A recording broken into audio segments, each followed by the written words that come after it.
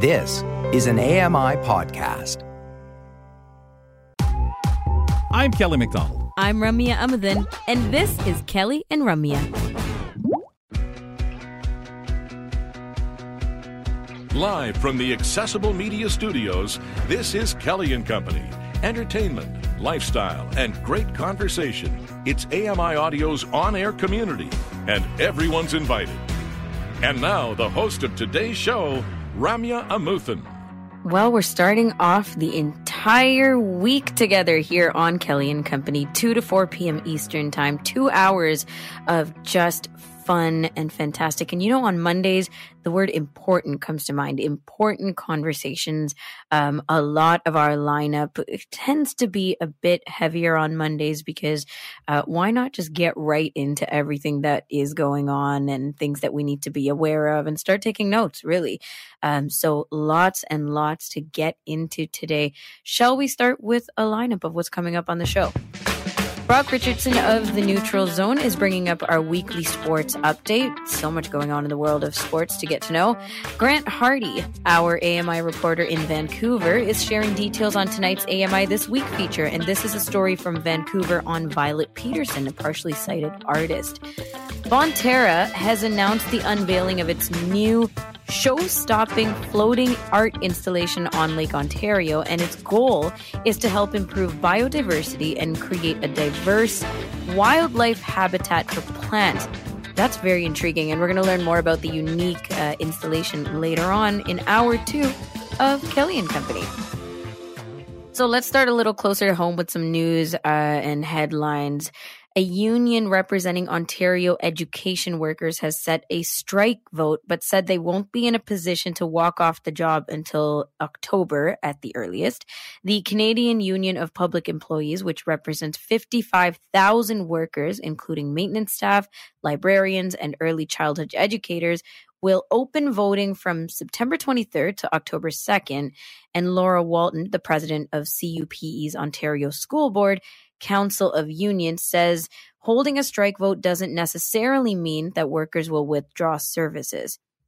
They unanimously voted to endorse their bargaining committee's recommendation to call for a strike vote as a demonstration of workers' resolve to achieve our affordable and necessary proposals for improving working and learning conditions.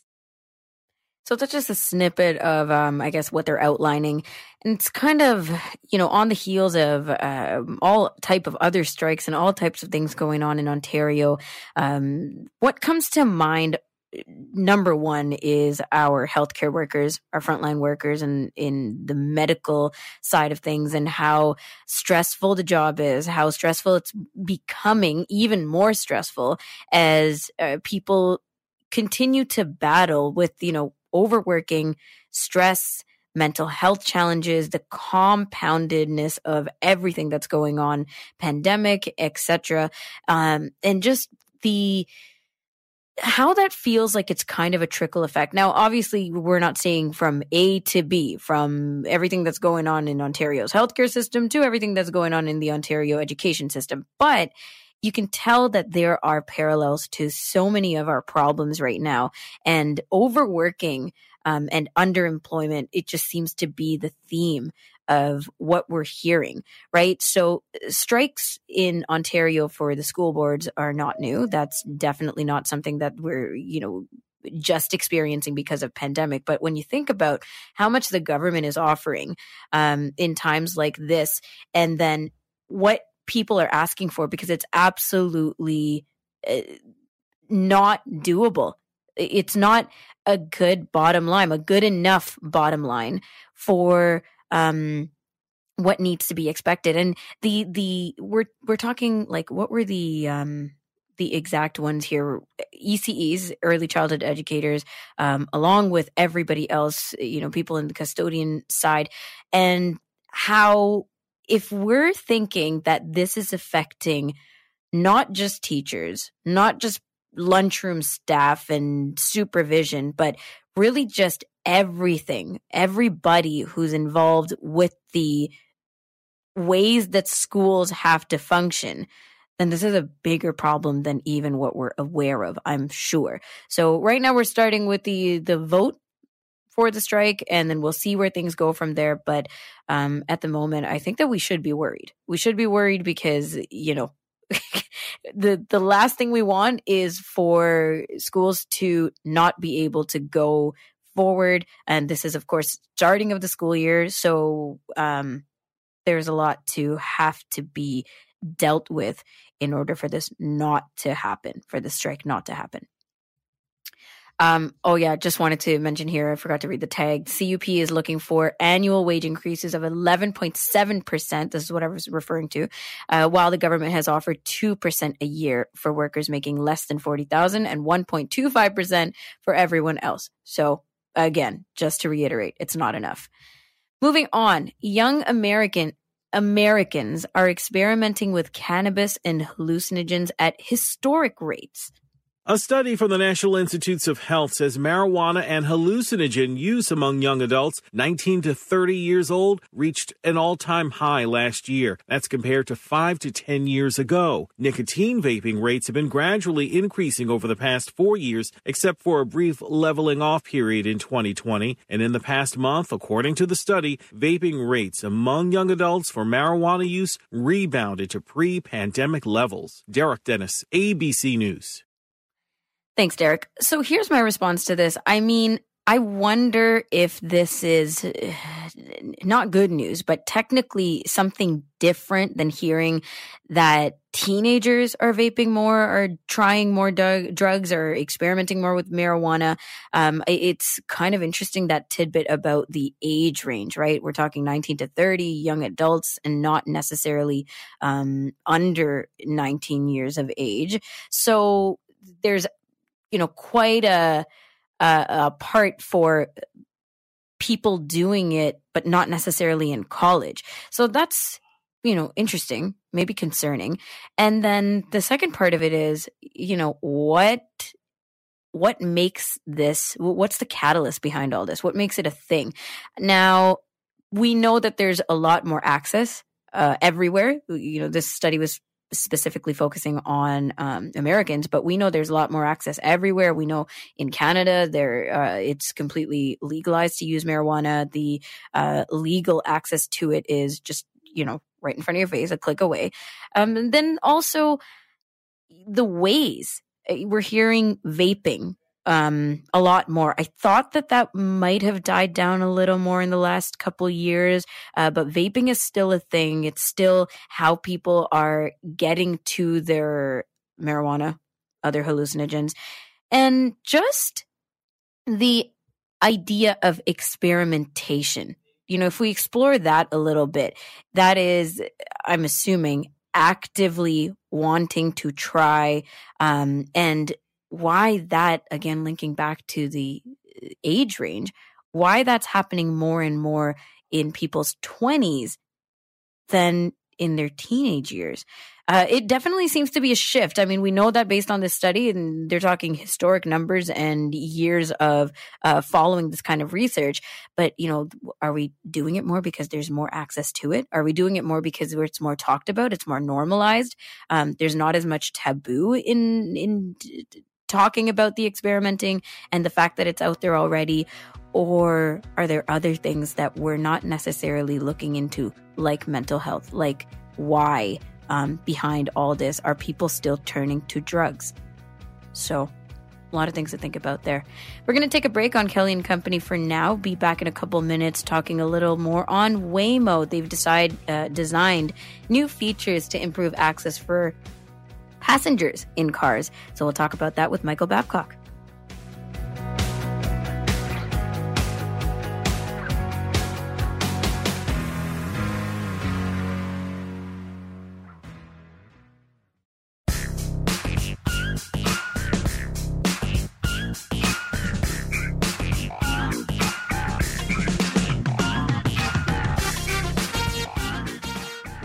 Welcome back to Kelly and Company, and thanks for listening to AMI Audio. If you want to get a hold of us, give us your commentary, feedback, and just take part in the conversation, you can do that, 1-866-509-4545.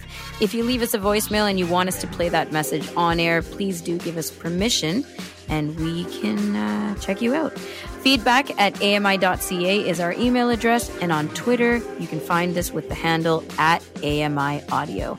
I'm the host of today's show, Ramia Amuddin, as Kelly McDonald takes an extra long weekend. I love having the 4-day long weekend, so I know he's enjoying himself. Let's get into our tech talk that we do on Mondays with Michael Babcock. It's time for Talking Tech with Michael, bringing you a shot of technology news to get your week going with sprinkles of assistive technology. Michael, do you plan out, once in a while or every so often, especially in the summertime, these extra long weekends? I didn't know that was an option. I'm going to take some notes from Kelly. You didn't know that was an option for Kelly and Company? Oh, no, that's a totally different thing. I'm just talking, aside from Kelly and Company. So I've been working for the same company for over a year now, and I have some paid time off. And my wife told me the other day, she goes, you're earning it, you should use it. So I need to be more conscientious of that and use it. But I do love the weekends that are, or the holiday weekends that turn those into 3-day weekends. I have the problem where if I'm taking time off work, I'm guilty because I'll be thinking about what needs to get done at work and then not enjoying myself. Brutal. Absolutely brutal. You definitely need to take a page out of your wife's book and just go. what do they call it? Not log off, sign off. Just disconnect. Disconnect. Yeah. Yes, There's some way that Jeff says it, and it's just perfect. You totally need to do it that way. But in the meantime, you're here to keep us posted on tech news and things to keep in mind. So NVDA 22.3. 2022.3 is on the horizon, and we want to talk about what the team has shared with the readers thus far. Yeah, so I have a weird alarm going off in my ear, so hopefully you're not hearing that. But the first thing that NVDA 22.1 has going on for it is the fact that they have created some characters, and now they are describing characters to individuals. And how they do this is you can turn it on in the settings, and what happens is it will give you phonetic feedback. So if you're arrowing through characters now, you can turn this on. It's an optional feature. It will say A, Alpha, B, Bravo, etc., and give you those that feedback. In addition, NV Access, the nonprofit that's behind NVDA, has created a new mailing list for developers. So if you are a developer, you might want to be aware of this. And I believe more information will be shared with developers as we go on the blog and when NVDA 2022.3 is released. Love it. Okay, we'll keep posted on that. Google, moving on. Google Workspace has improved some things for accessibility as well. First of all, can you tell us what Google Workspace is and the improvements that we can expect? Certainly. So Google Workspace is Google's answer to Microsoft Office, is how I explain it to people. Yep. It is the Google products, Google Gmail, Google Docs, Google Sheets, etc., that organizations can pay to be a part of. Or in summary, it's a paid version of the Google products. And the new feature that they have offered, and I'm glad that this is available because some people will need different functionality in different applications, is they have taken all of the accessibility features, and instead of you setting it Google Workspace wide, you can go in and set up your accessibility needs for each of the products. So to activate it, you would go into Google Docs or Google Sheets or Google Slides and go to the tools and then accessibility, and you can configure your accessibility features for each of those applications again separately. This is set to roll out to organizations that have gradual release enabled on August 15th and August 29th for scheduled release domains, which in summary means if you don't have it now, give it about another week and you should have those features. Nice. Really interesting that, we have so many more options and preferences, or can keep building our preferences this way as access becomes more and more thought about and implemented. And also, I like the fact that it's not one size fits all. If you're blind, you need a screen reader, for example, where some people just need some different color contrast options in specific apps. Absolutely. And, the more I see that everywhere, online platforms or things like this, like native accessibility stuff, it just makes me very, very happy because I am that low vision person who primarily use screen reader, but the low vision access still very much helps. Now moving to Android 13, it's out. What accessibility improvements can be used there? So Android 13 was released last week for Pixel users, and a couple of the accessibility features include audio description, which I thought was already there, but apparently it was not. So now you need to go to settings, accessibility, and then you can go and find the the audio description and turn that switch on. Android 13 also is going to support Braille displays out of the box, so you don't have to go and get a third-party tool to access those. Note that this does not include HID, as was widely discussed in the past. You can now also adjust the size of text, and what some users I think will be very handy, you can use 2 fingers to pinch in on specific sections of a screen and zoom in on that element, which makes it easier to see the contents of whatever part of the screen you want versus just streaming or zooming in on the entire screen. And then for individuals who are deaf or hard of hearing, you have real-time text, RTT, which allows you to get a transcript of the phone call that you're on and allows you the ability to type responses to the people you're on and use this text-to-speech to share that with individuals. So overall, pretty good update, and it's free, supported on right now Pixel 4s and greater, and of course some other Android devices will start getting Android 13 over the next couple of months. Very nice. Is RTT, does it get a lot of love on iOS and in other places? That's a very good question. I haven't heard as much about RTT on iOS, but that's not to say that iOS didn't release it earlier and it had its fanfare, and now those who use it are using it. So I'm not sure on that support. I'm curious about that too. I know that some people use third-party support, third-party apps and things like that to get the same, essential service, but or like service essentially. But the native support, I'm curious about that. Okay, we'll keep posted. Before we move on to this next topic, one other thing that's not quite accessibility related, but it can be depending on your definition of accessibility, is in the Android 13, you can set different languages for different applications. So if you speak one language and you're communicating in one app, you can have that app be in the language that you speak and everything else be in a different language. So, oh my God, I love that. Yeah. That's awesome. Okay. Yeah. Thanks for sharing that one too. Waymo is the next on the list. They've designed new features to improve access for passengers with accessibility needs. So what are some of these improvements? Okay, so one of the features that they have announced is they're going to display the rider's initials on the rooftop dome, which is like a sign so they can see what their initials are.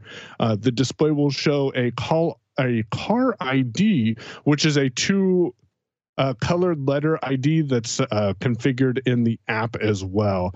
So it'll give you a lot more visual representation. But another interesting feature that they have added is the ability to ensure that individuals get in the right vehicle, because they're using and I listened to it on YouTube, like a more soft, non-intrusive chime to help signify where the car is, and it helps people with being able to find the right car that they're looking for. There is also the ability that these cars will have the near your car directions. So if you're near your car, it'll give you more audible feedback for getting to your car. And of course, with that sound, you can just home in on that sound to get to your car. I don't know how they're going to handle it for, like, if you're at a location with multiple Waymo cars and, 3 cars are making a sound, or do you have to go in and set a preference? But it's interesting that they've given this some consideration during this experiment. Yeah, it seems to be, a pretty thoughtful way of doing things. A couple of the improvements that you mentioned, right? But I am curious about the intention behind it. Like with the passenger name, like their initials on the rooftop. Is that similarly to the second suggestion, where it's just supposed to help you identify whether you're getting in the right car or not? That's my understanding. Is Okay. It is similar to that, so that would help with being able to find which car belongs to or doesn't belong, which car you're intended for. Exactly. Okay. Yeah, this would be really helpful in Ubers and other rideshare application as well. So Definitely. some news was recently shared related to autonomous availability in rideshare applications, speaking of which, for visitors to Las Vegas. So what's the latest on this? Yeah, so Lyft is partnering with Motional, I think is how you pronounce that, which is a autonomous car service. And they have launched a new all-electric, fully autonomous taxi service in Las Vegas. And they say that as part of this experience, individuals will have 2 safety drivers in the vehicle, but the safety drivers the intention is for them not to have to interact with the car themselves. So you'll be able to control the fully autonomous journey yourself by unlocking the doors with your Lyft app. Start the ride whenever you're ready to go, again, from the Lyft app or in-car display. But I think for accessibility from the Lyft app is going to be the better ability.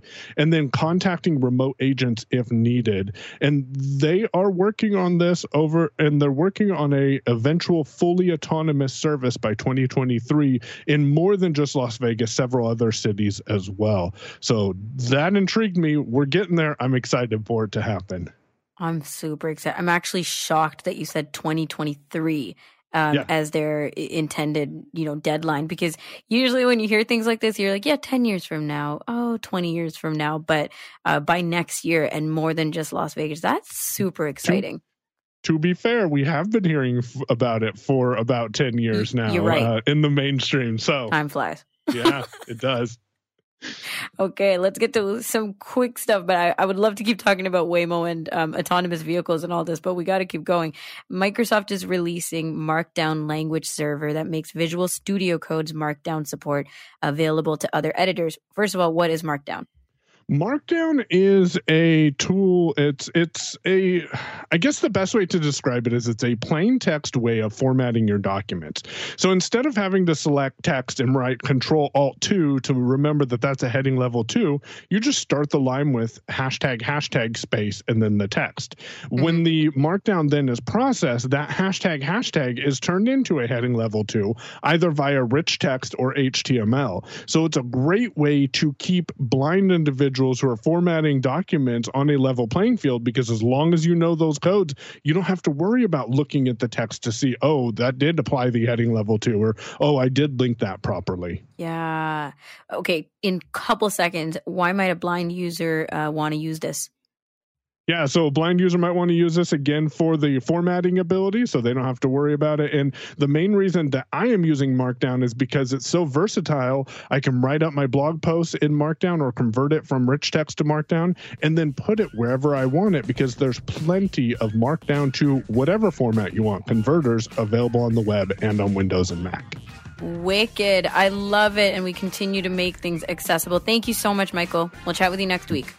Have a great show, Ramya. Thank you. Unless, of course, Michael decides to take a long weekend as per my suggestion. Oh, what have we done? We're going to take a break. Coming back with sports. Brock Richardson is on that on Kelly and Company.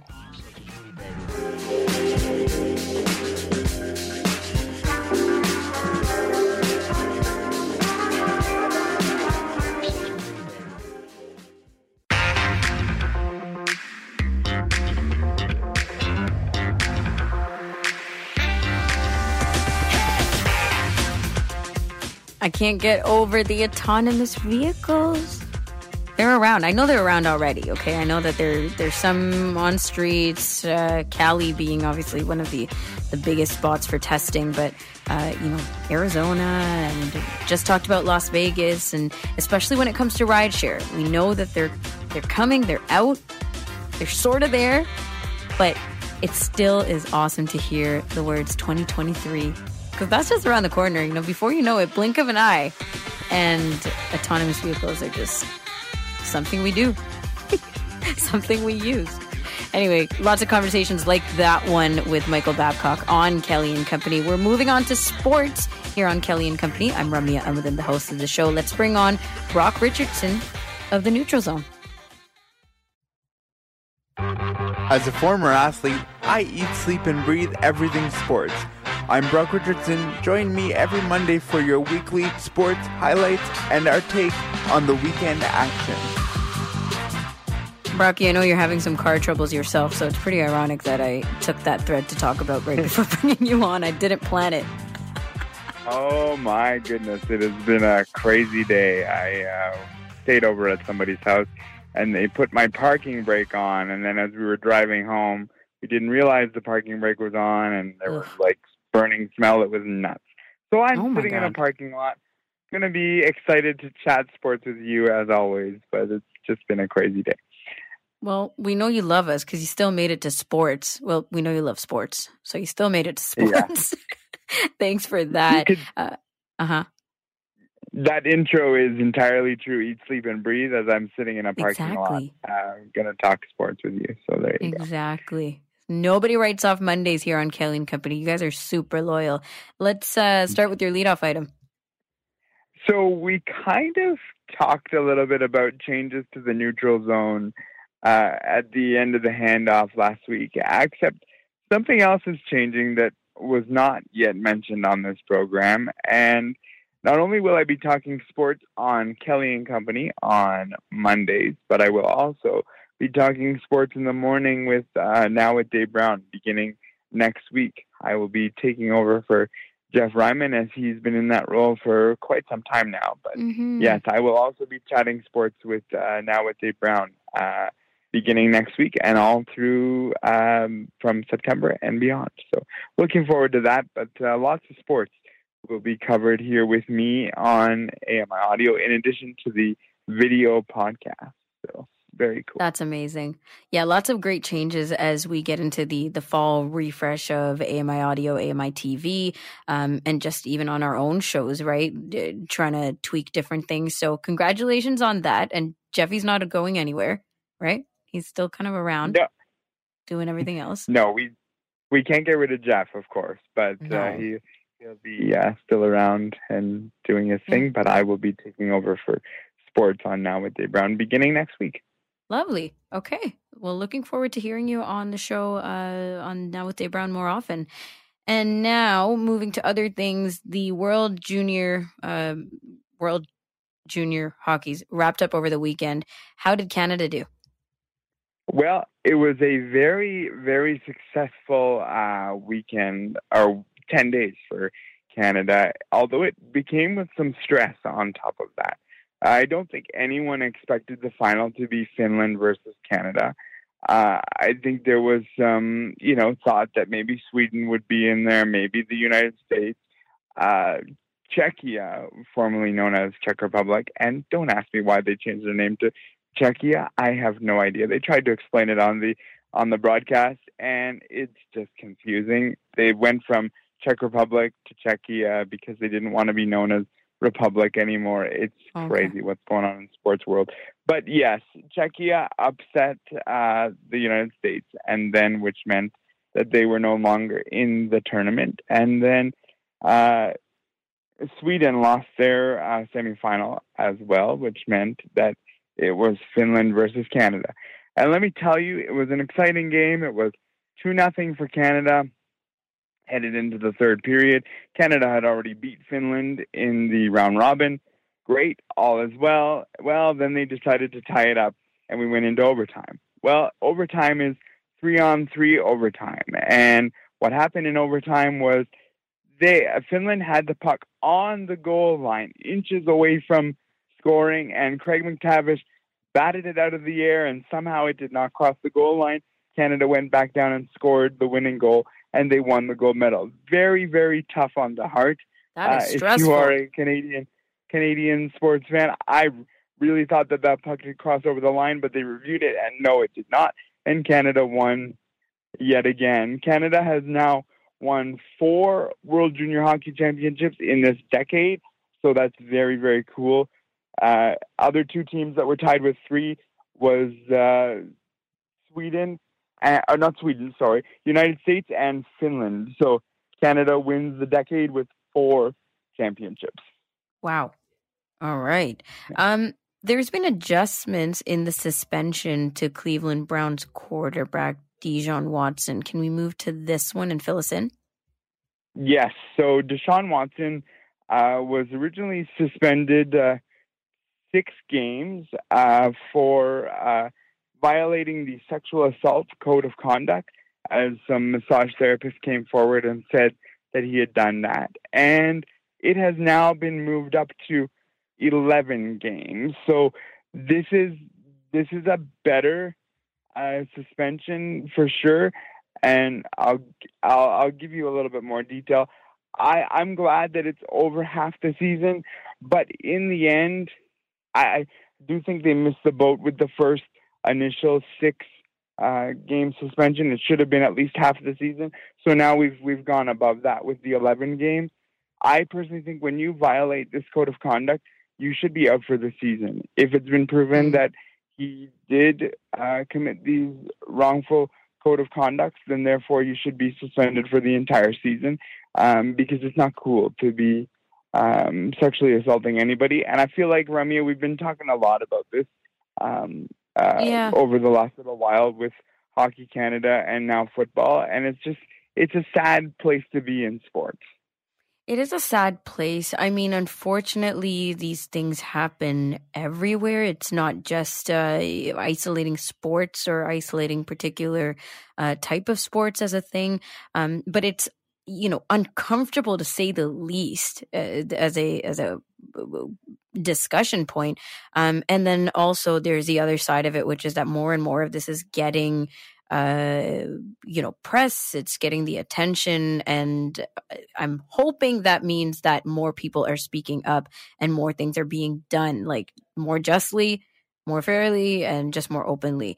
So obviously you don't think that it's enough of a consequence, the 11 games or 7 games or whatever it was? No, I didn't. Okay. I didn't think it was enough of a suspension when they did the 6 games. I think, as mentioned, it should have been at least half the season, which I think they have done that with now with the 11 games. They've upped that. But as I've been thinking about it, it's like, no, if you knowingly, and I listen, the truth of the matter is athletes know what these code of conducts are. Athletes know where the lines are. If you broke this, you deserve a deeper punishment. And again, he gets a $15 million fine. All well and good. I'm totally okay with that. But as an athlete, that's not a lot of money. For you and I, sure, that's a lot of money. It's money that I will never see in my lifetime, $15 million. But these athletes make buckets and buckets of money. And so to me, I just think it should be a full season plus the fine. Yeah, and the fine is just like a bit of an icing on the cake. That's the worst analogy ever, but you know what I mean? It's just something to add on to the sore spot, but it's really not doing anybody anything. When people with money have to pay, okay, you have to pay, but how else is it directly correlating to the situation? That's the part that we have to, dissect and understand whether it's appropriate or not. So, yeah. We'll see. I also related to, like, for us, that would be like us paying a $1,500 fine if you related to what the landscape of what the scales are in sports and everything else. That's like us paying a $1,500 fine. Again, if I was to pay a $1,500 fine, that's a lot of money.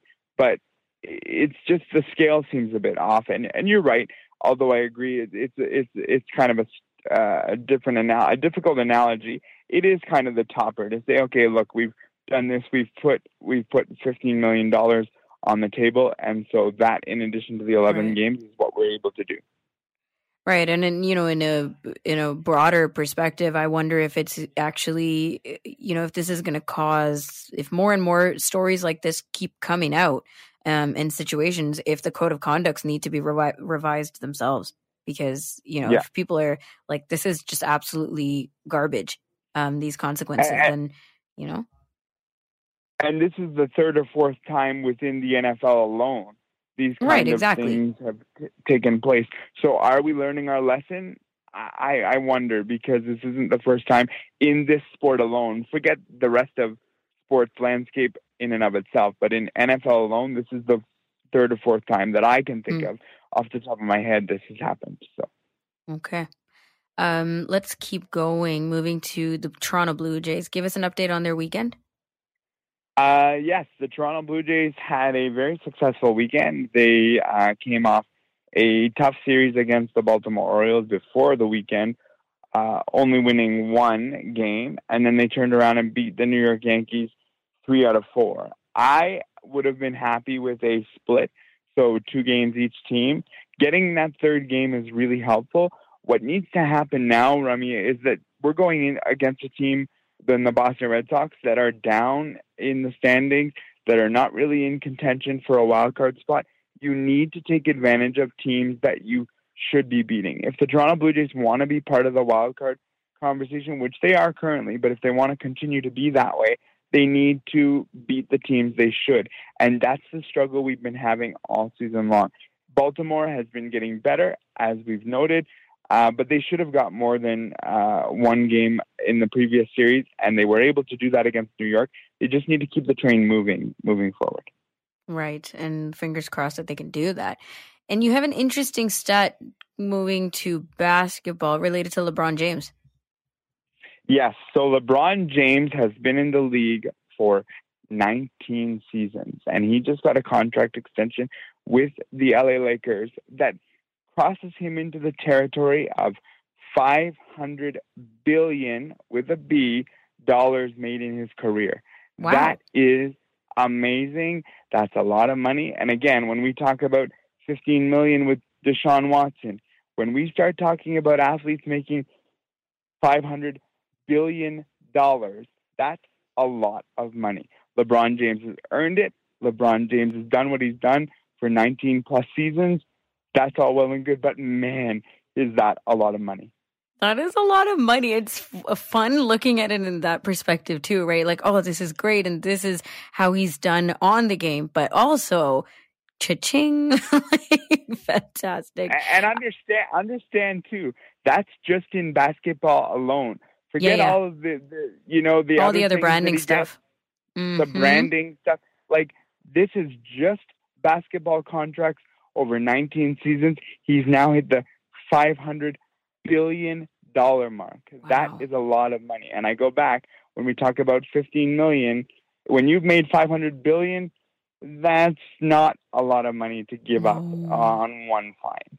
No kidding. Brocky, we won't have time to talk about NBA offseason, but there has been a lot made of Kevin Durant wanting out of Brooklyn, even after signing the extension recently. So we can put that on the table and find out whether we'll know whether he's staying or going, because that's interesting too. Thanks, Brocky. We'll see. Thank you. We will. That's Brock Richardson with our sports updates. Also on Mondays, he joins us around that time. After the break, we're checking in with our friends from AMI TV. Grant Hardy is here to tell us what's coming up on tonight's episode of AMI This Week. We'll be back.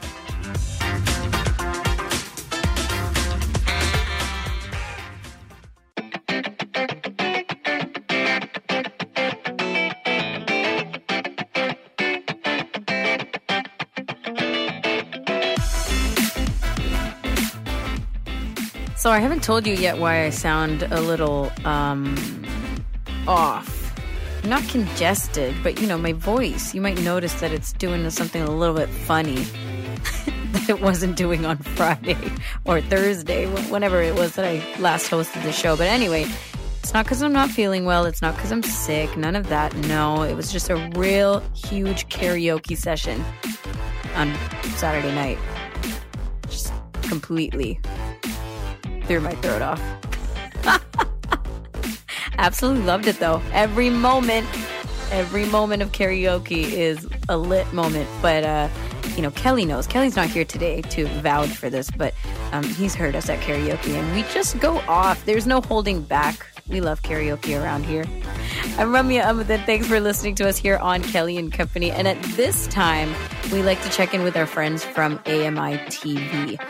Specifically, we love to chat about what's coming up on tonight's episode of AMI This Week. So Grant Hardy, our reporter in Vancouver, is telling us about the Vancouver feature on Violet Peterson, who's a partially sighted artist. Grant, thanks for coming on. How are you? Hey, Ramya, I'm great. How are you? Good. Do you enjoy karaoke? Actually, I do. I love karaoke. And when I first moved into my neighborhood, there was a nice karaoke place just about halfway down the block from where I lived. And I used to love going there to rock out. Nice. A lot of fun karaoke. It is. Now, did you ever try out the, rent a private room with your friends? That kind of karaoke, or is it just open mic, everybody free for all? Only ever open mic. I've never tried the other kind, but one of these days. One of these days, and I'm telling you, they get pretty bougie, like these karaoke experiences, and you feel like a serious rock star going to some of these places. So That'd be I nice. encourage you. Yeah. So going back to AMI this week, let's talk about Violet Peterson. Who are they and how did you connect with her? Yeah, well, I really like to highlight local members of the community. And this is somebody that I've known kind of through a friend of a friend and followed on social media from Calgary. Her name is Tanya. She goes by her middle name, Violet Peterson. And she is a partially sighted artist who focuses primarily on landscape paintings and nature and sunsets, and that's kind of where she gets her inspiration from, and has always really loved doing artistry. But I guess as she got older, she kind of got some interesting reactions from people. A lot of people were impressed that she was doing this artistry with so little vision. Some people actually thought that, she was faking it. That it wasn't authentic. I know a lot of people, even, someone like Stevie Wonder has encountered that, right? Sometimes people don't believe he's actually blind because he's as good a singer as he is. So she kind of, I know, is looking for some direction and kind of took up this art as a way to put herself out there, grow as a person, be an entrepreneur, and also share with the world a little bit about what her life is like as a partially sighted artist. So obviously, stating the obvious, there's a lot of room for advocacy in what she does because, like with everything you're pointing out, so many people still see it as so rare that people with disabilities are in the arts and showcasing their talents. And especially when you're, putting in blindness and the spectrum of blindness with visual arts, people have a lot of questions, let alone the skepticism that you're saying. Yes. Yeah, absolutely. And at some point this year, she's been accepted into 2 small art showcases in Calgary. I shouldn't actually say small, but two community-based art showcases in Calgary. And it really gave the opportunity to bring her art there to display and sell it, but also to do things like bring, her CCTV, magnifier, in order to do things like answer people's questions on like, how do you actually create these paintings and how do you create your digital art as well. And there's also a little bit of a social media advocacy campaign going on as well as part of her sort of brand, where I really noticed she's posting a lot of little stories, little anecdotes about like what her life is actually like, sort of those comedic experiences where, you're accidentally like talking to a coat hanger instead of, another person, but in a very lighthearted manner too. I sort of don't always love when people take kind of an adversarial or an angry line in the sand on this, but sure. In her case, I think it's done just very well, very, like I say, sort of comically and lightheartedly, and just trying to show that she's a very normal person with a unique set of challenges, but still just a normal person and artist like anyone else. So this is part of the social media campaign, the comedic look on her vision in life. Yeah, a combination of selling her art, which you can get, selling her art, but as well as just sharing blogs and videos and stories about her life as a blind artist, which really transcends the spectrum between like, how do you make art, and just sort of like her entire existence, how she gets around and all that stuff that we constantly get asked. So it's another. No, I just wanted to pipe in and say it's really fantastic, first of all, the angle that she's taken and really embraced the educational side of it, doing it with a smile on her face and saying, yeah, I'm here to answer all your questions, and let me take my stuff to the gallery so you can actually see how I work. All of these things is brilliant, but it is not everyone's approach, right, Grant? Like, we know of people who say, leave my blindness or leave my disability out of this conversation, please. I am, I happen to have a disability, but it's not always part of the conversation or part of my process, or just something I want to always talk about, share about. Whereas with Violet, she's totally open to it and totally wanting to embrace that side of advocacy. For sure. Yeah. And I think both approaches are absolutely valid. Like I said, 100%. The only thing I ever kind of, for sure. 100%. The only thing I kind of ever have a problem with are, a little bit of those sort of adversarial or angry approaches, as understandable as it might be for some people. It's just maybe not quite my cup of tea. But I really do appreciate people who say, let's just leave myself and my disability out of this. I mean, you get that also with, people in our industry, right? Where people, we may be great at interviewing other people, but it comes to doing a little profile on us and we're like, wait a second here. I didn't know this was on the agenda. So, I think that is the case for a lot of people, but this is a relatively young woman very young woman in her 20s, and is just sort of getting started and looking to make her mark. And I think this is a very interesting approach for her, and one that I think will benefit the community.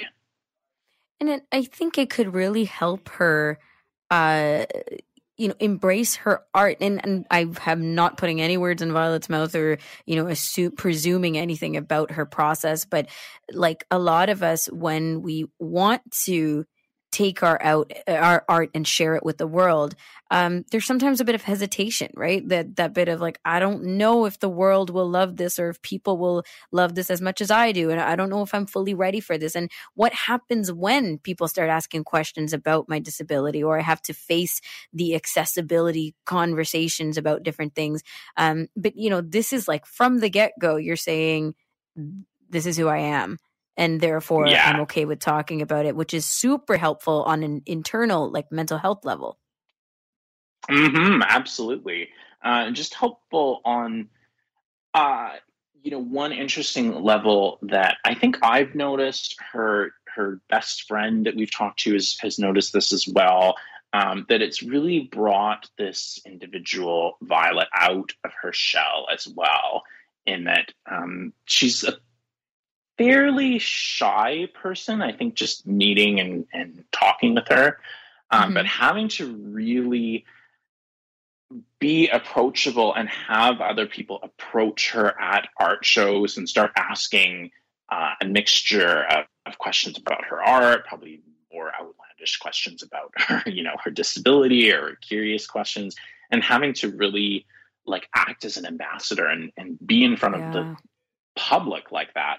Plus on social media, where, I mean, we know, what is there to say? It's completely an uncensored window into the human mind, the kinds of things that you'll get asked and comments that people will make. I think that it has really been helpful in taking her out of her shell and creating a more open personality for herself.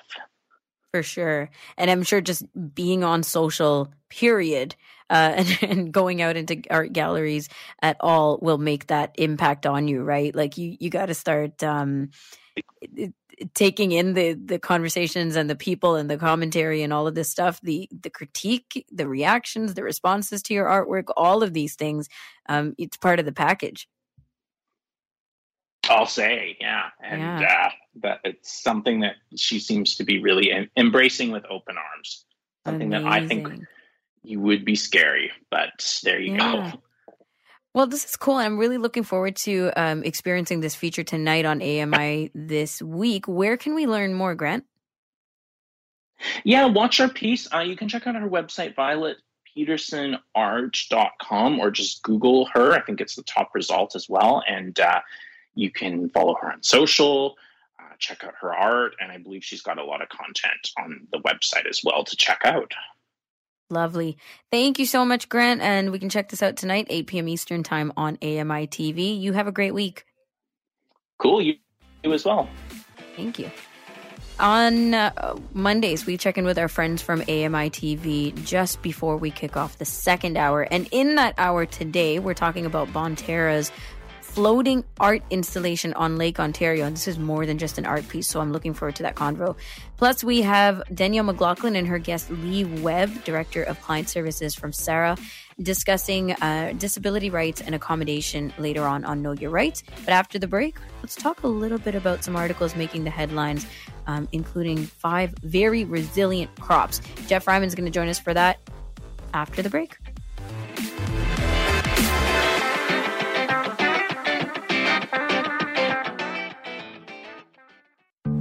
There's nothing like the wonderful AMI audio.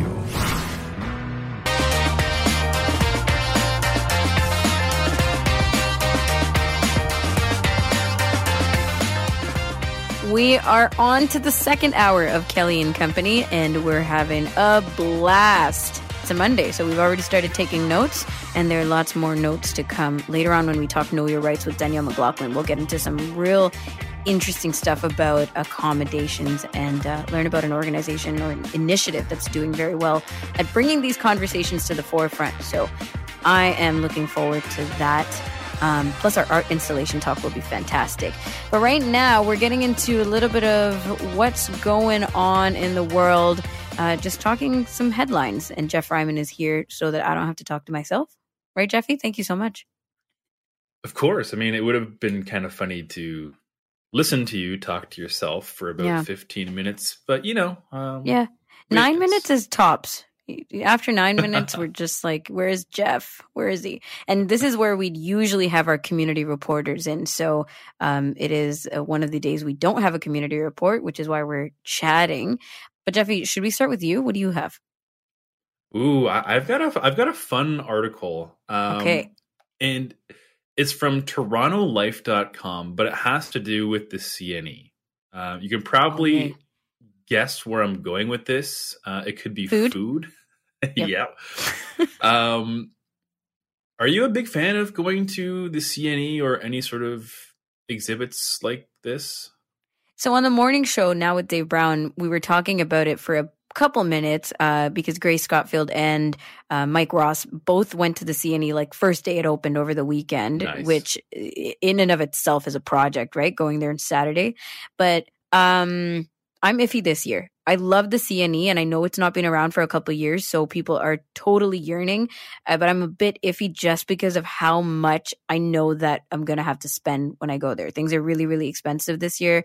Some of the food stuff does sound actually very good though. Like not just quirky, but good. There always seems to be like 1 year where there's like just one food item that everybody just flocks down there to go try, and you either love it or it's just a little bit too weird for you. I'm thinking of that burger that was, had the donuts. I think it was called the Cronut Burger or something. Oh yeah. That's the one that comes to mind, in the last like 5-10 years that people pickled ice cream. loved. Yeah. Yeah. That was the next one. And actually that is on this list still. Surprisingly, maybe, I guess. People love pickles. Again, one of those things where I think people either love it or hate it. And if you're a big pickle person, maybe you're enticed to go try pickled ice cream. So something that I or the opposite. I can get. It's like you love pickles, so you don't want to try this and ruin your impression of pickles.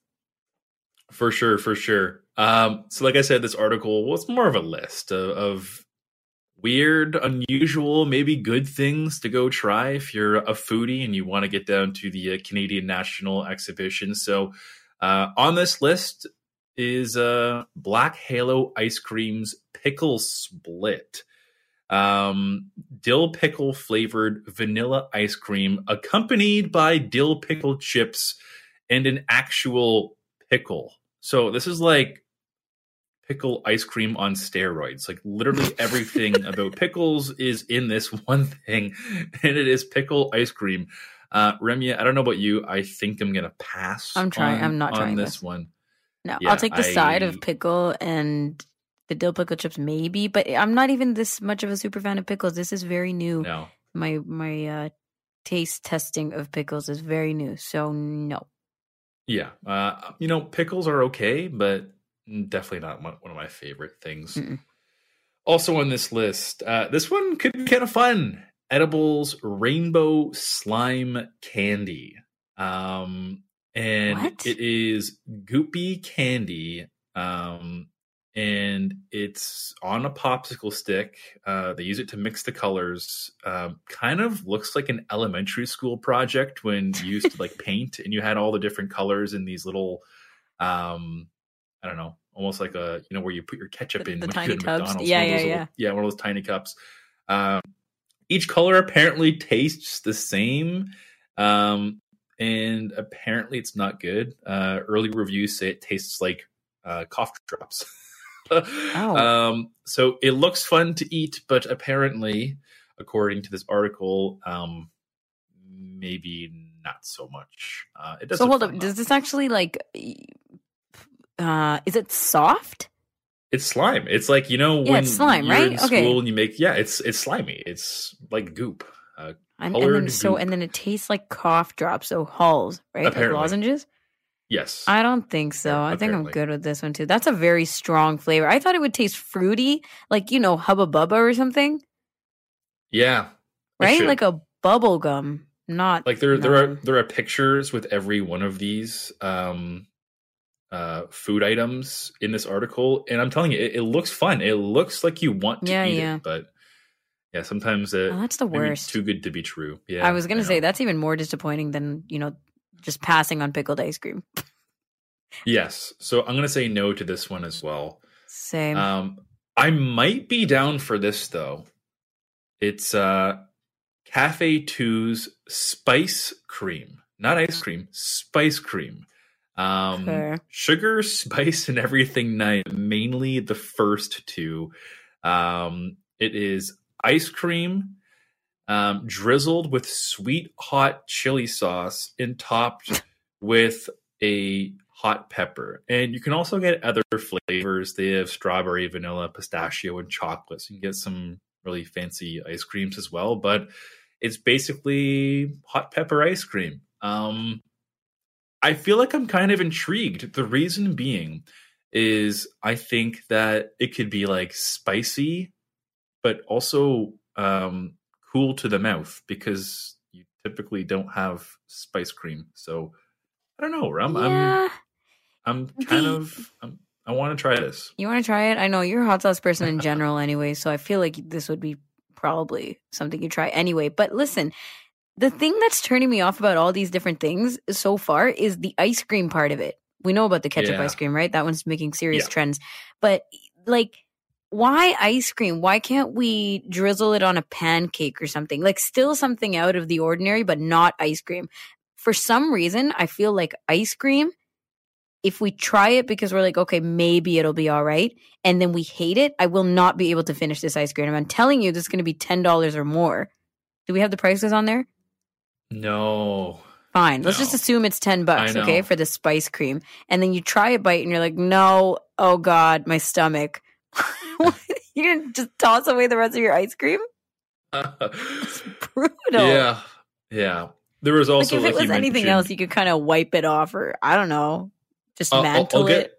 Yeah, you could. I'll get to one more on this list before we can get to your article, Rum. Sure. There was the ketchup and mustard ice cream. I love mustard. Don't know if I could do it, but cookie butter fries. It's kind of how you think it is. It's kind of like a sweet and savory dish. Has fries, and then on top of those fries are caramel and cinnamon sugar. You can get cookies. You can get them crumbled, or you can actually get them whole on top of your fries. Bro, so it's kind of like delicious. a weird variation on French fries, but done with, sweetness on it. So that sounds so proper. It does kind of. If you go to the CNE, please try that. Try that and let me know. That sounds good. I mean, it reminds me of dessert pizza, right? Like kind of. The pizza crust is what it is, and then you just put your favorite toppings on it. That's sweet, not savory. Nice. Okay, well, I guess 1 out of 5 or whatever it was is not bad. They're usually like, I feel like sometimes it's just over the top and people just go and try it for the sake of trying it. Like it's not, sometimes I feel like they're not meant to be good tasting. Kind of no, exactly. Exactly. Well, Jeffy, we're not going to get to all of these 5 crops that I wanted to talk about, but I will give you some insight because I think it's a great conversation to begin with. So the diet for a hotter climate, this is the title of the article, 5 plants that could help feed the world. And it's from The Guardian. So basically, this is a list and explanation and history of 5 drought-tolerant and highly nutritious crops that is beyond rice, wheat, and corn that farmers across the world are now growing in hopes of feeding the planet as it warms. So we know there's drought in many places. We're experiencing wildfires. We're experiencing just warmer temperatures. Ice is melting, like all these different things going on that we know the planet is getting warmer. So let's think about these things. The first one is amaranth, and this is, they say, the plant that survived colonization. Indigenous farmers have grown this plant for many, many years. It's a drought-resistant crop, and it's resurging around the world in different places. You can eat the entire thing. The whole thing is edible, from leaf to seed. Wow. I know that. First of all, is impressive. And then the ways that people are doing this is sauteing the leaves and putting it into some stir fry. The seed is toasted and then commonly eaten with honey or milk. And it has all 9 essential amino acids, and it's a good source of vitamins and antioxidants. So I'm going to pause there and just let you comment and say, would you be interested in just picking up something like this? Like, you have no idea what it is, but you know it's good for the planet. You know it's healthy. Would you just try it? Are you a take home a new vegetable or grain type of person? No, absolutely. If it's healthy for me, I think that really entices me. If it's really good for the environment, I mean, that's a double whammy right there of positivity. And it sounds like you can sort of cook this up almost in any way you kind of want. So, why wouldn't you? So for sure, this is definitely intriguing. Yeah, and on this list, they also had fonio and cowpeas and taro. Taro is one we've heard about, but maybe not in the context that you'll hear about it in this article. Highly suggest you check it out because it's a fascinating read, and maybe we'll get time to talk more about it throughout the week. Thanks, Jeffy. Appreciate it so much. No worries. See you later, Rum. Jeff Ryman, one of the producers on Kelly and Company, joining me to chat a little bit. And after the break, we're continuing the chat, this time about an art installation that floats and is good for the environment. We'll be right back on Kelly and Company.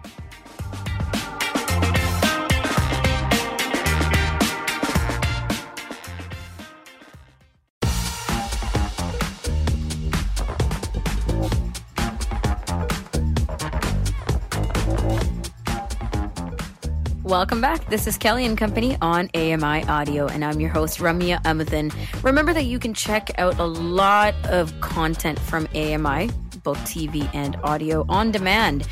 For example, you can listen to audio content on your favorite podcasting platform by searching for the name of the show that you're looking for, whether it be Apple Podcasts or Google Play or Spotify, or any of the other wonderful and accessible podcasting platforms that you prefer. And download, subscribe, share the podcasts. You can do that with Kelly and Company, and we're available in segment format as well as full show form, which reminds me, our full show forms have an audio vanity card at the end of it. No, this is not a self-reminder. Psh, please. at least you'll never know. But also for TV content on demand, you can check out the AMI app that you can also download on the Apple App Store or Google Play Store. And in this, you can find all our AMI TV content available with described video and with closed captioning. Just a wonderful array to choose from over there. And great content being uploaded all the time because we have new seasons, new series coming out. We'll give you more information on that. But in general, the AMI TV app is perfect for your perusal. Don't forget as well, our video podcasts are going out. They're trickling out on our YouTube channel. So check it out. Search for Accessible Media Inc. and you can find a load of those.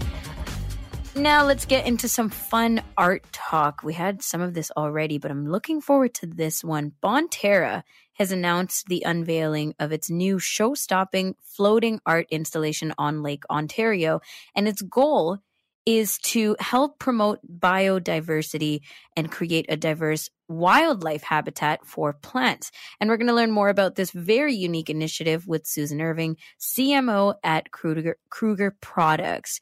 Thank you for coming on the show, Susan. How are you? Hi, I'm great. How are you? Thanks for having us.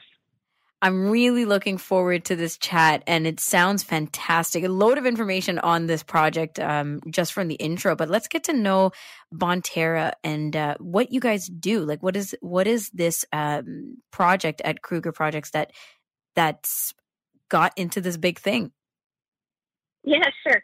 So I'm sure it's been a bit of a surprise and delight for people that have gone down to the Harbourfront Centre to see the sign for a better planet. And we're better together. We are a new brand, a new Canadian brand that's really focused on innovation and sustainability. And we're a responsibly sourced bathroom tissue, or some other people call it toilet paper, paper towel, and facial tissue brand. And we're made of 100% recycled paper. It's plastic-free packaging. It's carbon neutral. We've got a partnership with 4Ocean as well as One Tree Planted, and we're made in Canada. Wow. Okay, that is amazing. That initiative is fantastic. So how does this relate back to the floating art installation on Lake Ontario, as you said, at Harbourfront? Yeah, so the whole idea behind it, I mean, we just launched the brand in February. And when it comes to sustainability, it's all about those little steps. Some people don't know where to start. Do I need to buy an electric car? What can I do? And it's all overwhelming. And we're all about those little steps of what you can do to make the environment better. And so the art installation is all about kind of driving a little bit of intrigue and driving awareness of the brand. And just really, a talking point that encourages Canadians to think about the ways in which we can all work together to make a difference for the planet, be it our small and daily choices. And really letting, Canadians know about the Bonterra brand and our products, and that, purchasing these little sustainable products in our daily lives can make a difference. I'm sure you've seen the sign and what it looks like. It's an installation that's a floating sign on Lake Ontario that was developed by us, and it spells out the sentence "For a Better Planet" in large green lettering made out of recycled materials. And the words are placed on floating islands, which are covered in a selection of flowers and plants and grass. Wow. And what are the words again? For a Better Planet.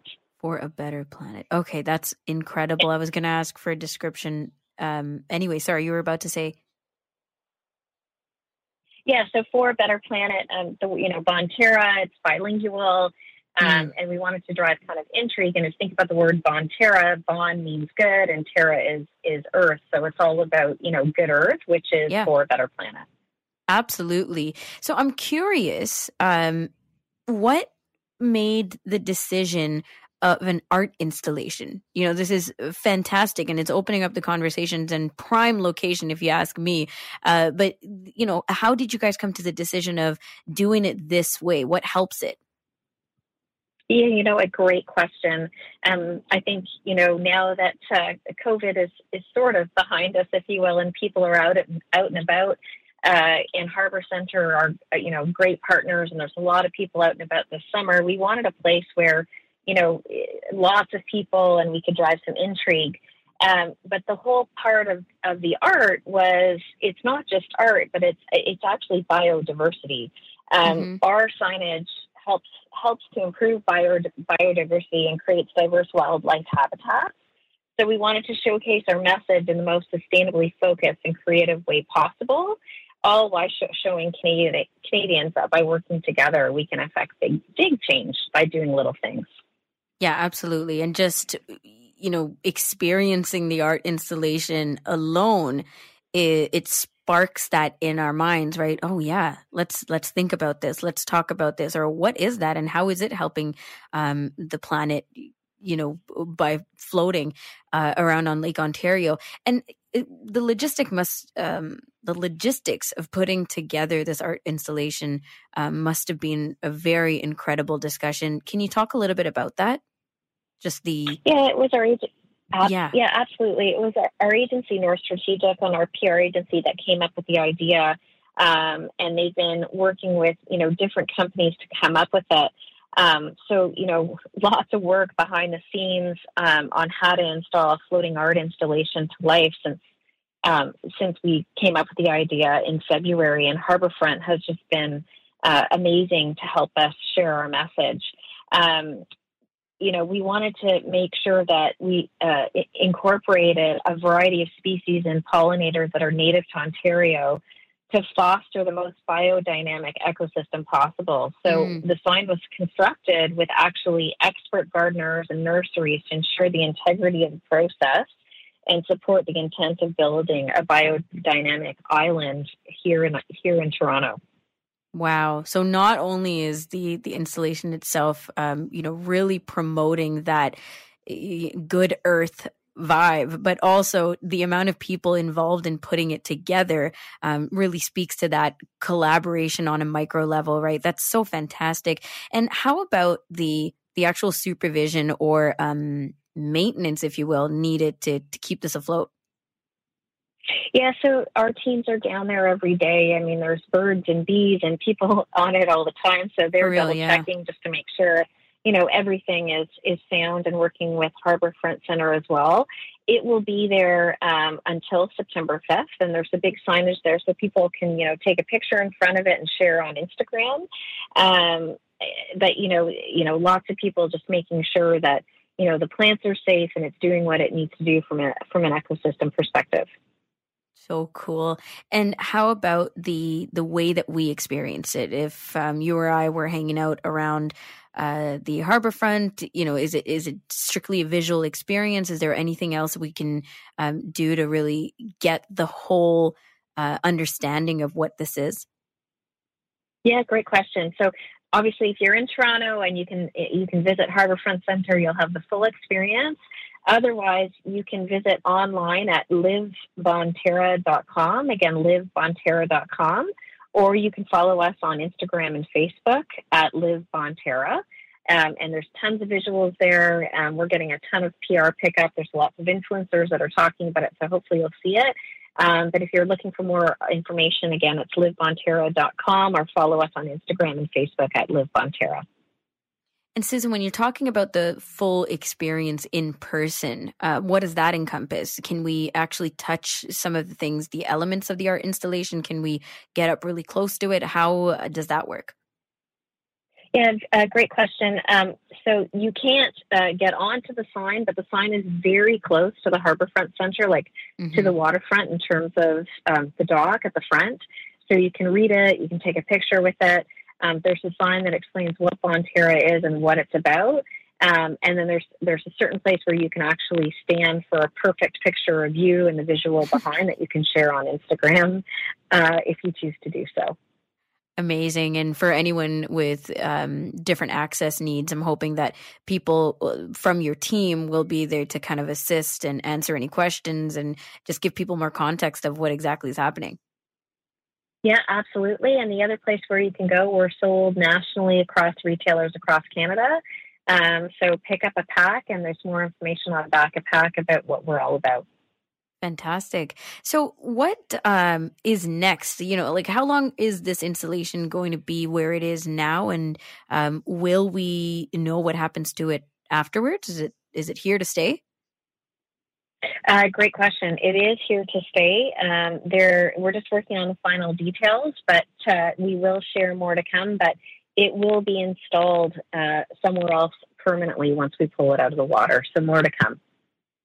Okay, awesome. Well, looking forward to that information as well. And, I just love this. We had the Luminato Festival 2022 over the summer here in Toronto. And in that festival as well, there were so many different angles and conversations on just thinking about the planet, thinking about our connection, our personal connections to the planet, but also our connections with each other. And all of these different art installations, I had an incredible opportunity to speak to a lot of the designers and creators.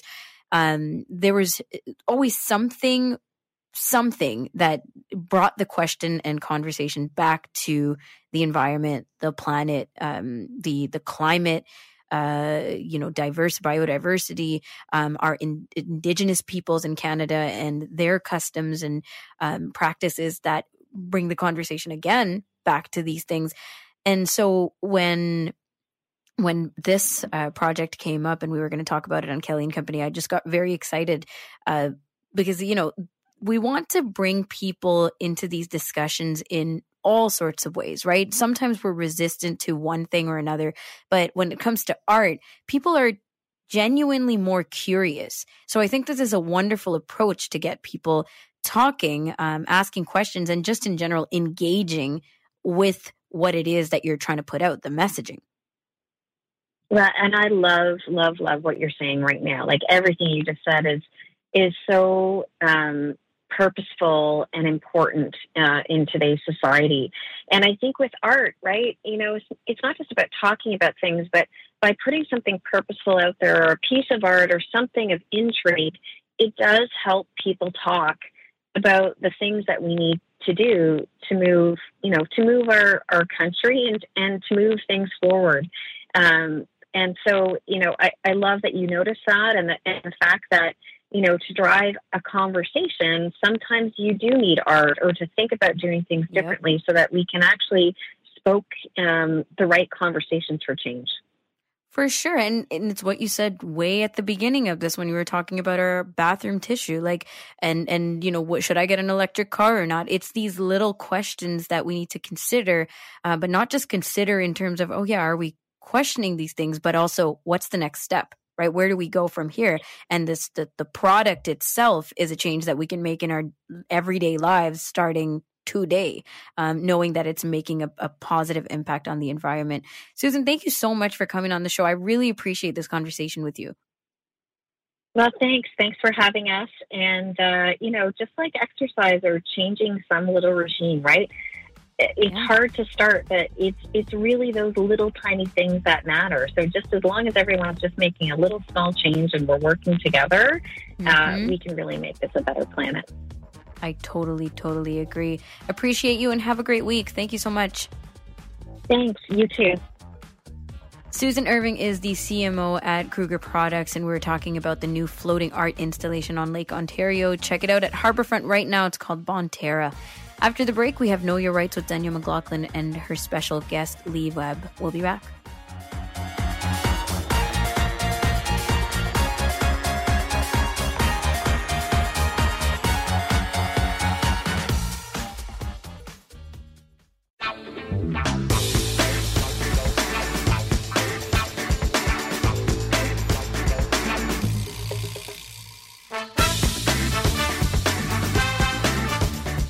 Monday to Friday, 2 to 4 p.m. Eastern Time. That's when you can check out Kelly and Company live, as you're doing now, I hope.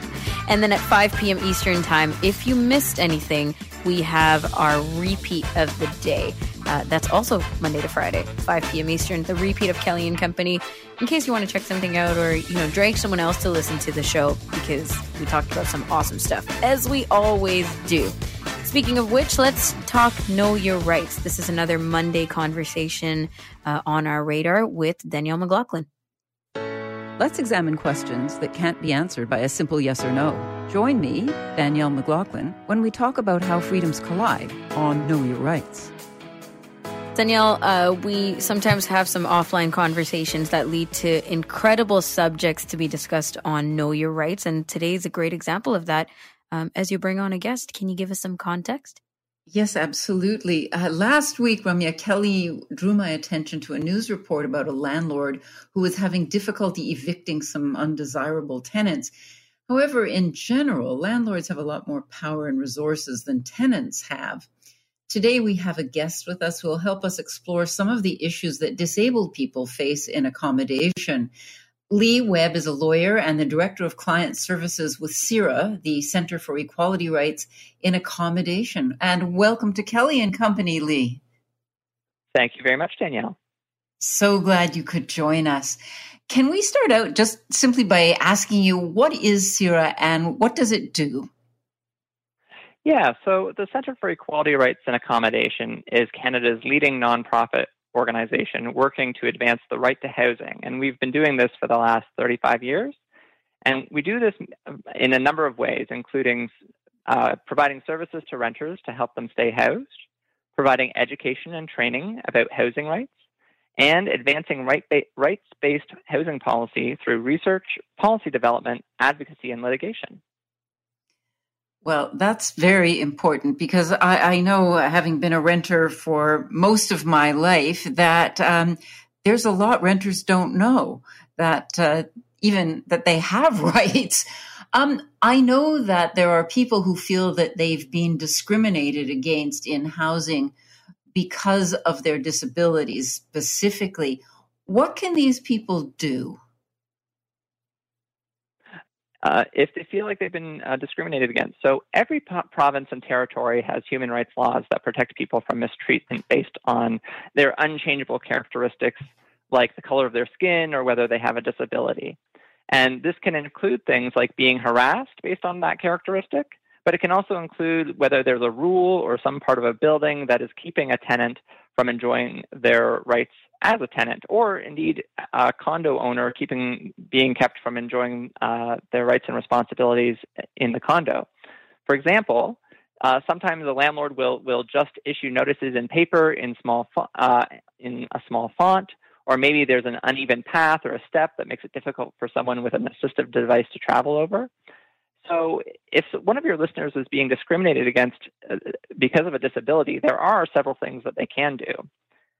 It's always a good idea to keep records of what's happening, and this could be like a journal or taking photos of something or audio or video recordings of what's going on. It would be a good idea to write to your landlord about the problems you're facing and ask for help to make a change. This could involve speaking with another tenant that's harassing you, or having the landlord change something about the rental unit or complex that's causing a barrier. In some cases, maybe mediation is a good idea, and where both sides can talk about their interests and how to resolve them. But that isn't going to work in all cases. But in any event, if the landlord is willing to help, then the process kind of is a two-way street, and tenants should work with the reasonable requests of their landlords to make an accommodation work or to address a situation of harassment. But ultimately, the landlord does have this responsibility to make sure that the home and the rental complex are accessible and a safe place for people to live. And so then the tenant can normally, depending on the province, file a complaint with their provincial Human Rights Commission or tribunal. That's really important for people to understand. Now, some of our listeners, instead of being tenants, happen to be landlords.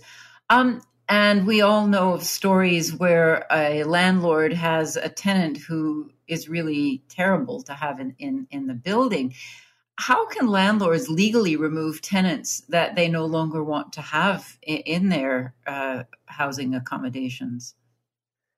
So first, I'd like to preface this by saying that the Center for Equality Rights and Accommodation, we endorse a right to housing, which the Canadian government has committed to advancing in Canada. And it would mean that everybody in Canada should have affordable, adequate, and accessible housing, and that they shouldn't be evicted into homelessness and should be able to live with dignity and safety, no matter their ability or who they are. And then in terms of your question about the eviction process, it differs a lot from province to province, and I can really only speak about what's happening in Ontario. But it's important to know that evictions can only be carried out by a court enforcement officer, or also known as the sheriff, and that eviction has to be authorized by the Landlord and Tenant Board. So for that to happen, first the landlord has to give a tenant notice to end their tenancy. And for some evictions, the tenant may be able to avoid the eviction by addressing the landlord's complaints, like for unpaid rent or if something's gotten damaged. Otherwise, if the tenant isn't able to address the complaint or the concern, then the process is that the landlord has to file an application with the Landlord and Tenant Board.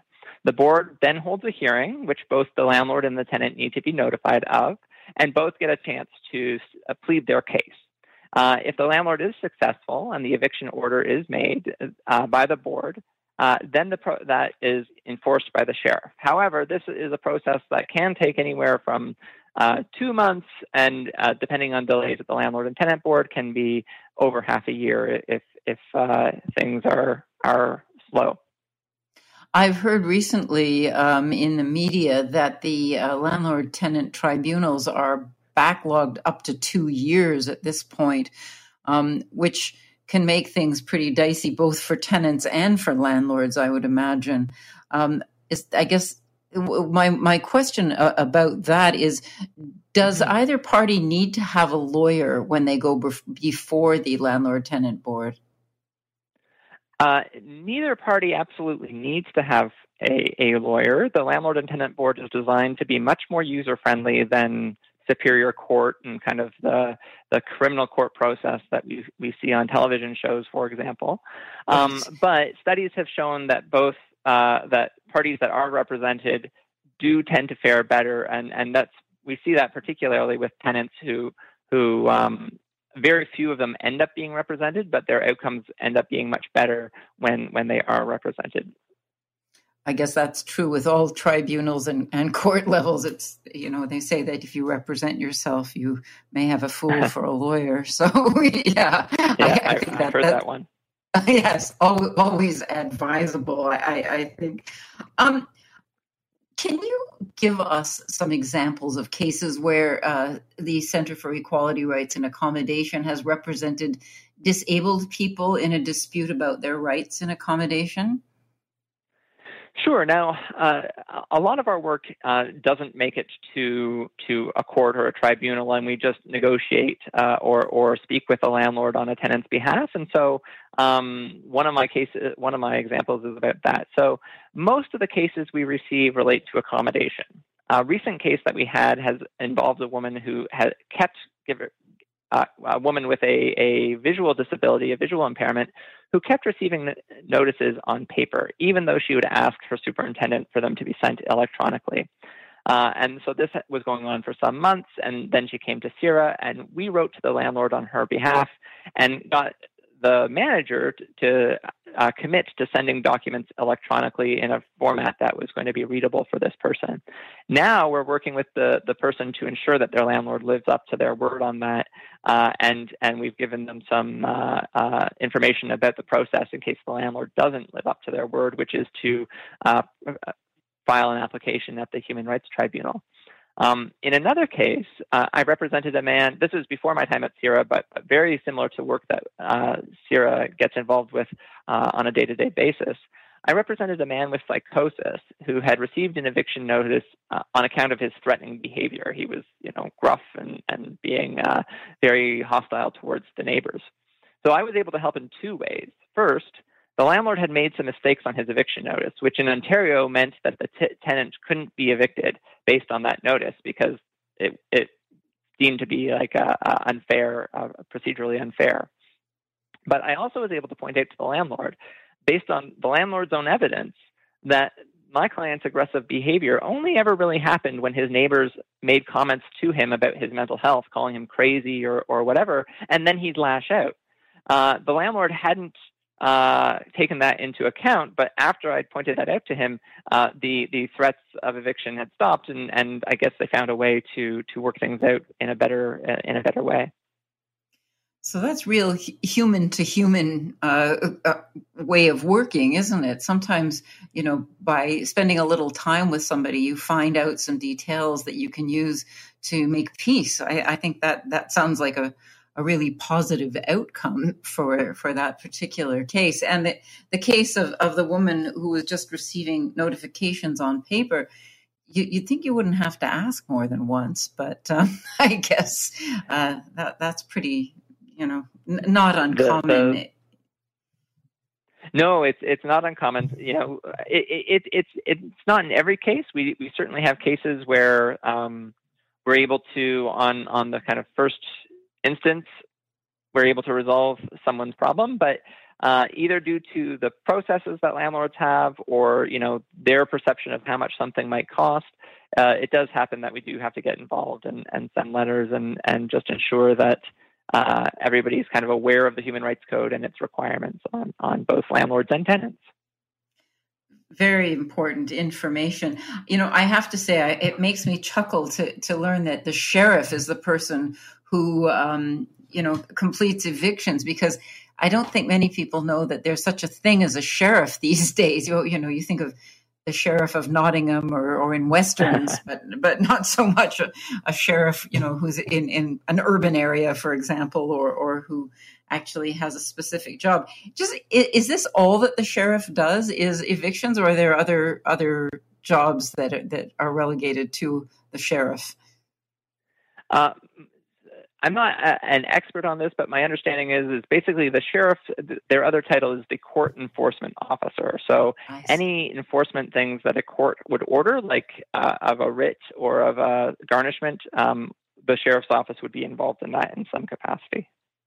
Okay, well, that certainly is interesting to know. I have this vision of the sheriff with that, 5-pointed star on their chest, but it's probably not quite that bad.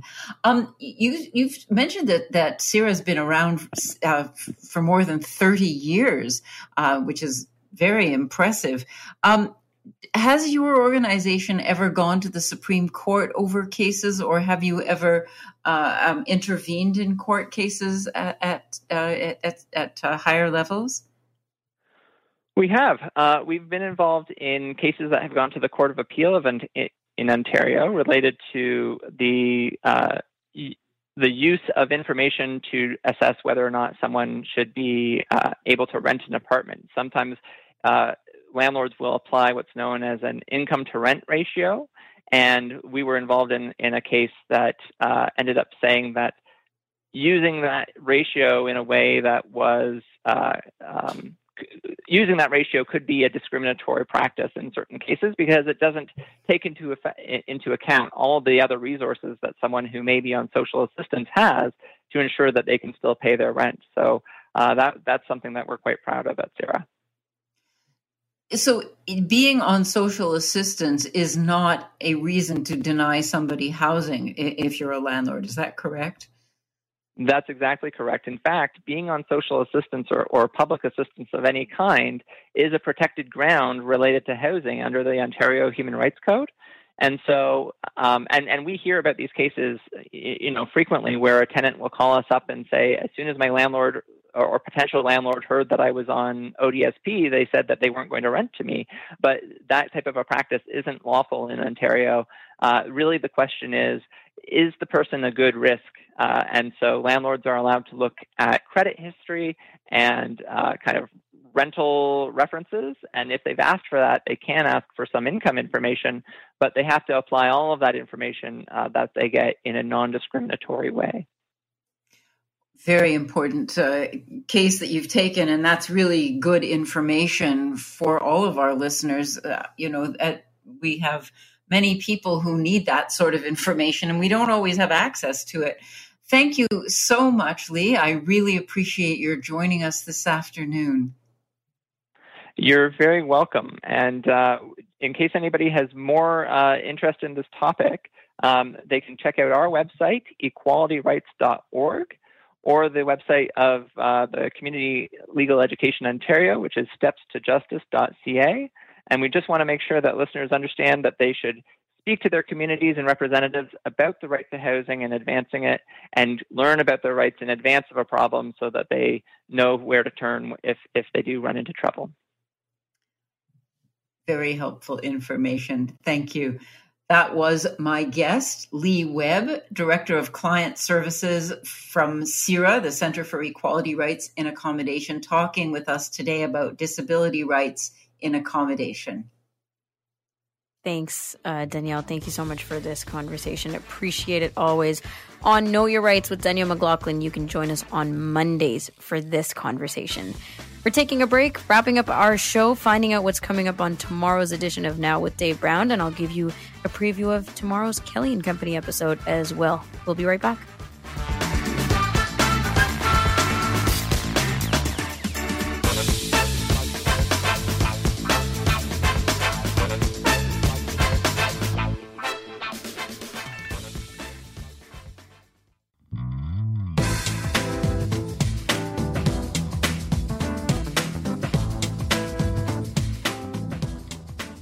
This is Kelly and Company. We're just about at the end of the show, wrapping up things and, of course, giving you a heads up on what's coming up on tomorrow's show. But let's talk about some highlights from today's episode that you can check on your favorite podcasting platform.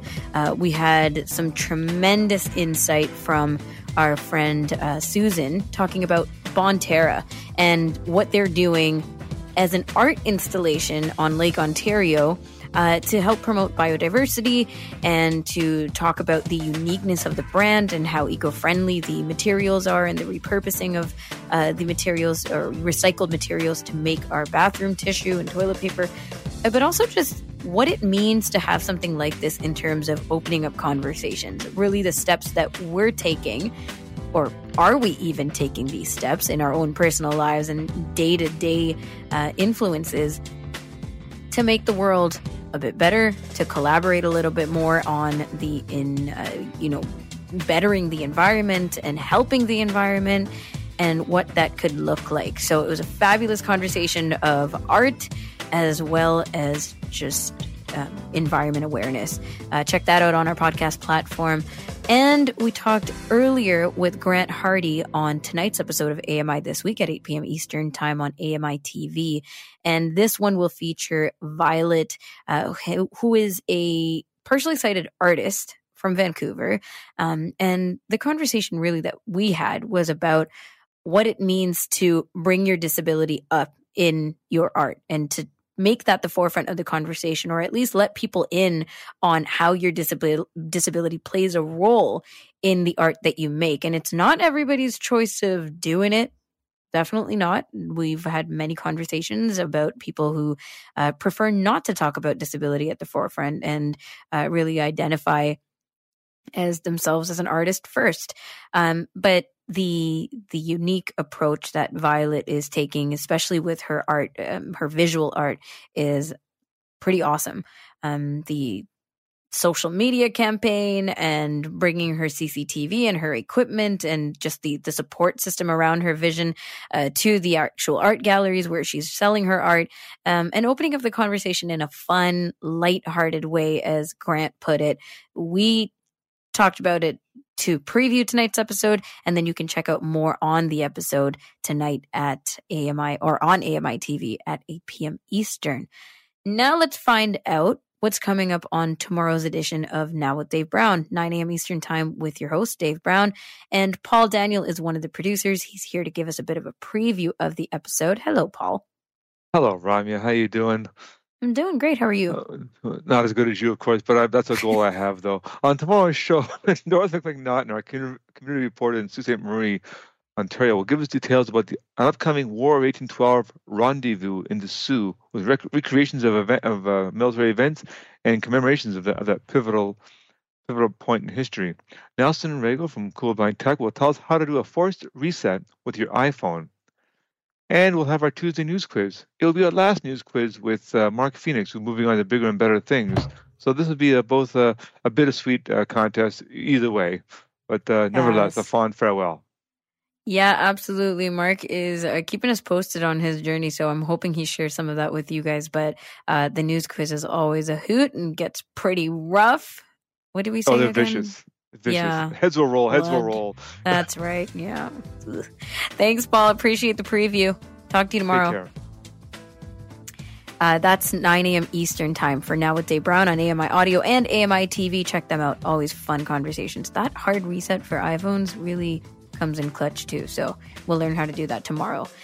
On tomorrow's edition of Kelly and Company, starting at 2 p.m. Eastern, we have wellness contributor Frances Wong joining us. She's giving us a Cannabis 101, giving us the information around the use of cannabis, why it's used, how it's used properly, and just the popularization of it in general.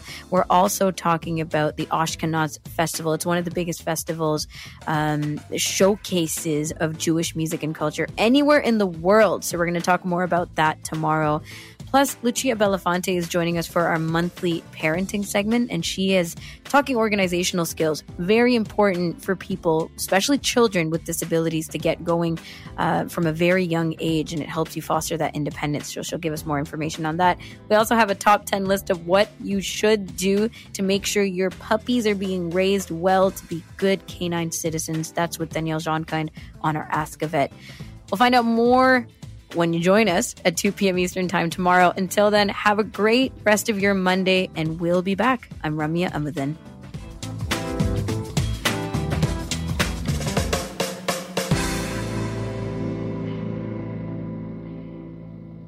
I didn't get to share this on air, so I'll share it on the audio vanity card. I got soaked through on my walk this morning. When I left the house, I asked Google what the weather was like outside, and Google said, something about rain, but, who's really paying attention? So anyway, I didn't take any of that seriously and went out for a walk. Whew.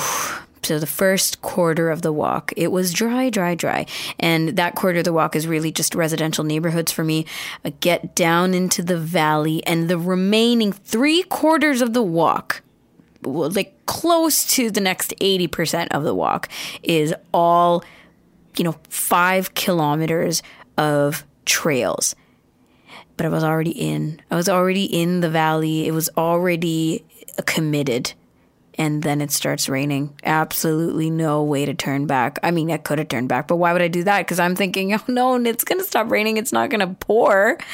And, within a minute of me continuing on, it absolutely started to pour, and it did not stop the entire way. And I mean, I think it was still raining by the time I got home, but at that point it was just a moot point. It was soaked to the bone, and so was Glizzy.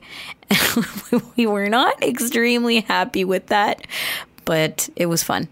Last night I was scrolling through TikTok and saw a video about experiences, and how experiences are the ways, are the things that make you happy, the things that bring you joy, not the price tags, right? So I'm sure this TikTok creator was talking absolutely about the 2-hour soaked 6K walk that I was going to take this morning.